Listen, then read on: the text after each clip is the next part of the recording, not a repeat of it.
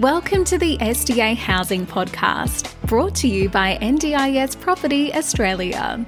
Before starting this episode, we need to provide a general disclaimer. Information contained in this podcast is general in nature only. It does not take into account the objectives, financial situation, or needs of any particular person. You need to consider your financial situation and needs before making any decisions based on the information in this podcast. And you should consider seeking independent and professional advice for your personal circumstances. All right, let's begin. Hi guys, it's Matt from the office today with Min, and we're just talking about getting prepared for investing in an NDIS property. So there's a lot of different things to think about when investing in an NDIS property. There's funds, finance, location, the strategy that you're using to invest with, the upgrades that you might want for your house, whether you're going with existing land or a new release of land. But today we're just focusing on funds and how funds are important in getting ready to invest. Matt, capital is more the key word, I think. So the question that clients always ask is how do I start with a SDA property investment in the NDIS?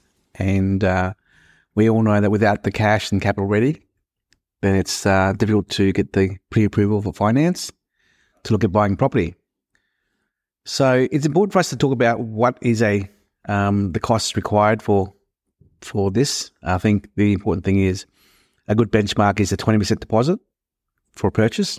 On top of the 20% deposit, you have stamp duty as well and other costs. So the question here is what are the costs required for that? So let's use an example of a $700,000 purchase, for example, right, Matt? Yep. It's a round number. If you're doing a 20% deposit, which is a 80% LVR, there's no LMI, lender's mortgage insurance for that. So that's the benchmark we should aim for. You can get LVRs of 90% for SDA NDIS lending with your lender. And there are a few lenders, by the way, Matt, not many lenders out there. I mean, I know Westpac is now in the game. Yep. Okay. That's news to me. Bank of Queensland pulled out of NDIS lending. Bank of Australia is more owner-occupiers for SDA properties, and they're pulling out as well. So it's a bit of a slow uptake for banks with NDIS lending. Now, there are other non-bank lenders out there like Mortgage Easy, Mortgage Mart, Granite Home Loans, which does lending here. Yep. And we normally tell our clients to go talk to those various different non-bank lenders. But on a $700,000 purchase price, for example, again, let's assume it's $200,000 land, $500,000 house, so $700,000 there. A 20% deposit would be about $140,000. Yes. Stamp duty of about $5,000 on the land, I guess. You need to have probably 150. Yeah, at least as a minimum. But there are other costs that should be taken into consideration, and there's those hard costs which comes back to cash payments, and the other soft costs which are included in the bill prices of the packages. So, for example, if you had the fire sprinkler upgrade, that's costing you $40,000. That's added to the bill costs. If you had variations to the design of the house to include more accessible furniture, that would be a furniture package. Accessible changes to the design of the products, like the kitchen bench tops and bathrooms and right-hand rails and automation as well. That's part of the bill cost, right? So those kind of variations there. And again, let's say variation is about $10,000, for example, right? That's a soft cost added to the bill price. A sprinkler, fire sprinklers, for example, could be around about $45,000, for example. And that's in some states, that's compulsory. Yeah. So in Western Australia, I'm going off track here, but in Western Australia 2 weeks ago, they imposed fire sprinklers as a requirement for Class 3 residential disability homes. And that's taken some of our clients a bit of a surprise. They've had to cancel their contracts because it's too costly. And that was about $52,000 fire sprinkler cost with $7,000 a year ongoing costs as well. So variations, fire sprinklers there, costs added to the bill price, but everything else really is on top of your deposit. So you mentioned $150 before, right, Matt? Yes. So on top of that, you need to have costs for interest payments of the construction loan or the block of land during construction. So let's say about $20,000 there on the side. That's a buffer. provider fees to engage a provider to procure participants for the house. Let's say roughly 20 grand there. Yeah, probably about 20 grand. Yep. A furniture package. How much for the furniture package? 15K. Yeah, 15K. So white goods, TVs, beds, fridge, washing machine, that kind of stuff. So 15 and 20 grand there.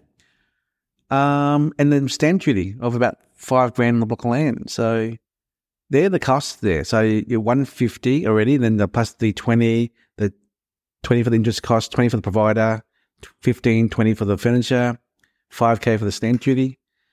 But there's one other cost that people don't realise, they forget about. That is the potential shortfall valuation. So I remember a year ago in the SDA market for lending, expecting a 100 to 200 grand shortfall valuation was quite common for an investment. But with the lenders being more acutely aware of the commercial income from these SDA properties, they've taken a commercial valuation approach, which reduces the shortfall valuation to 30, 40, 50 grand to maybe as high as 100 grand now. So again, let's assume 50 grand shortfall valuation right there, right? Yep. So we have 150 plus that 60, 70. So you're at 200 and a 50K shortfall valuation. So $250,000 right there just to buy a $700,000 property for SDA. Okay. Now, if the valuation was perfect, there was zero shortfall, then we're looking at 200 grand cash requirement.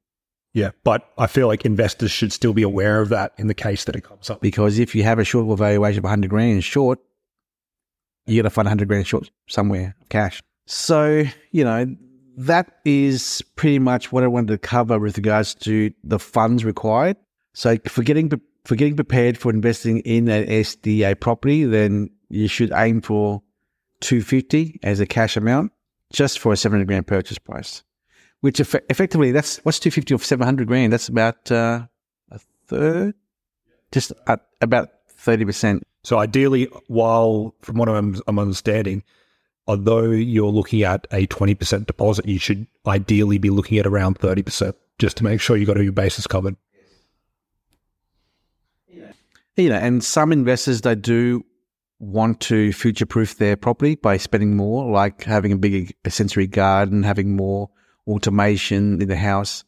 And all these changes cost money, right? And you can spend as much as you want, right?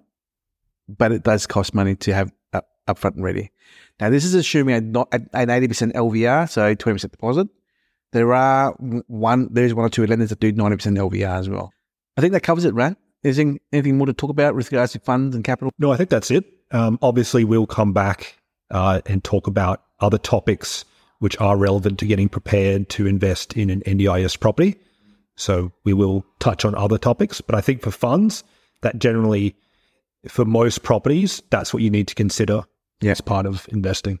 Okay, I think that pretty much wraps up our podcast today in terms of getting prepared on the fund side of things. If you have any thoughts or any questions that you want answered in regards to getting prepared to invest in an SDA property, feel free to give us a call or contact us. Thank you. We hope you enjoyed this episode. Please make sure you are subscribed and following us so you can keep in the loop with all of our upcoming episodes. We would really appreciate it if you could leave us a 5-star rating, a written review, and to share this podcast with those that could benefit. Until next time, catch you on the next episode.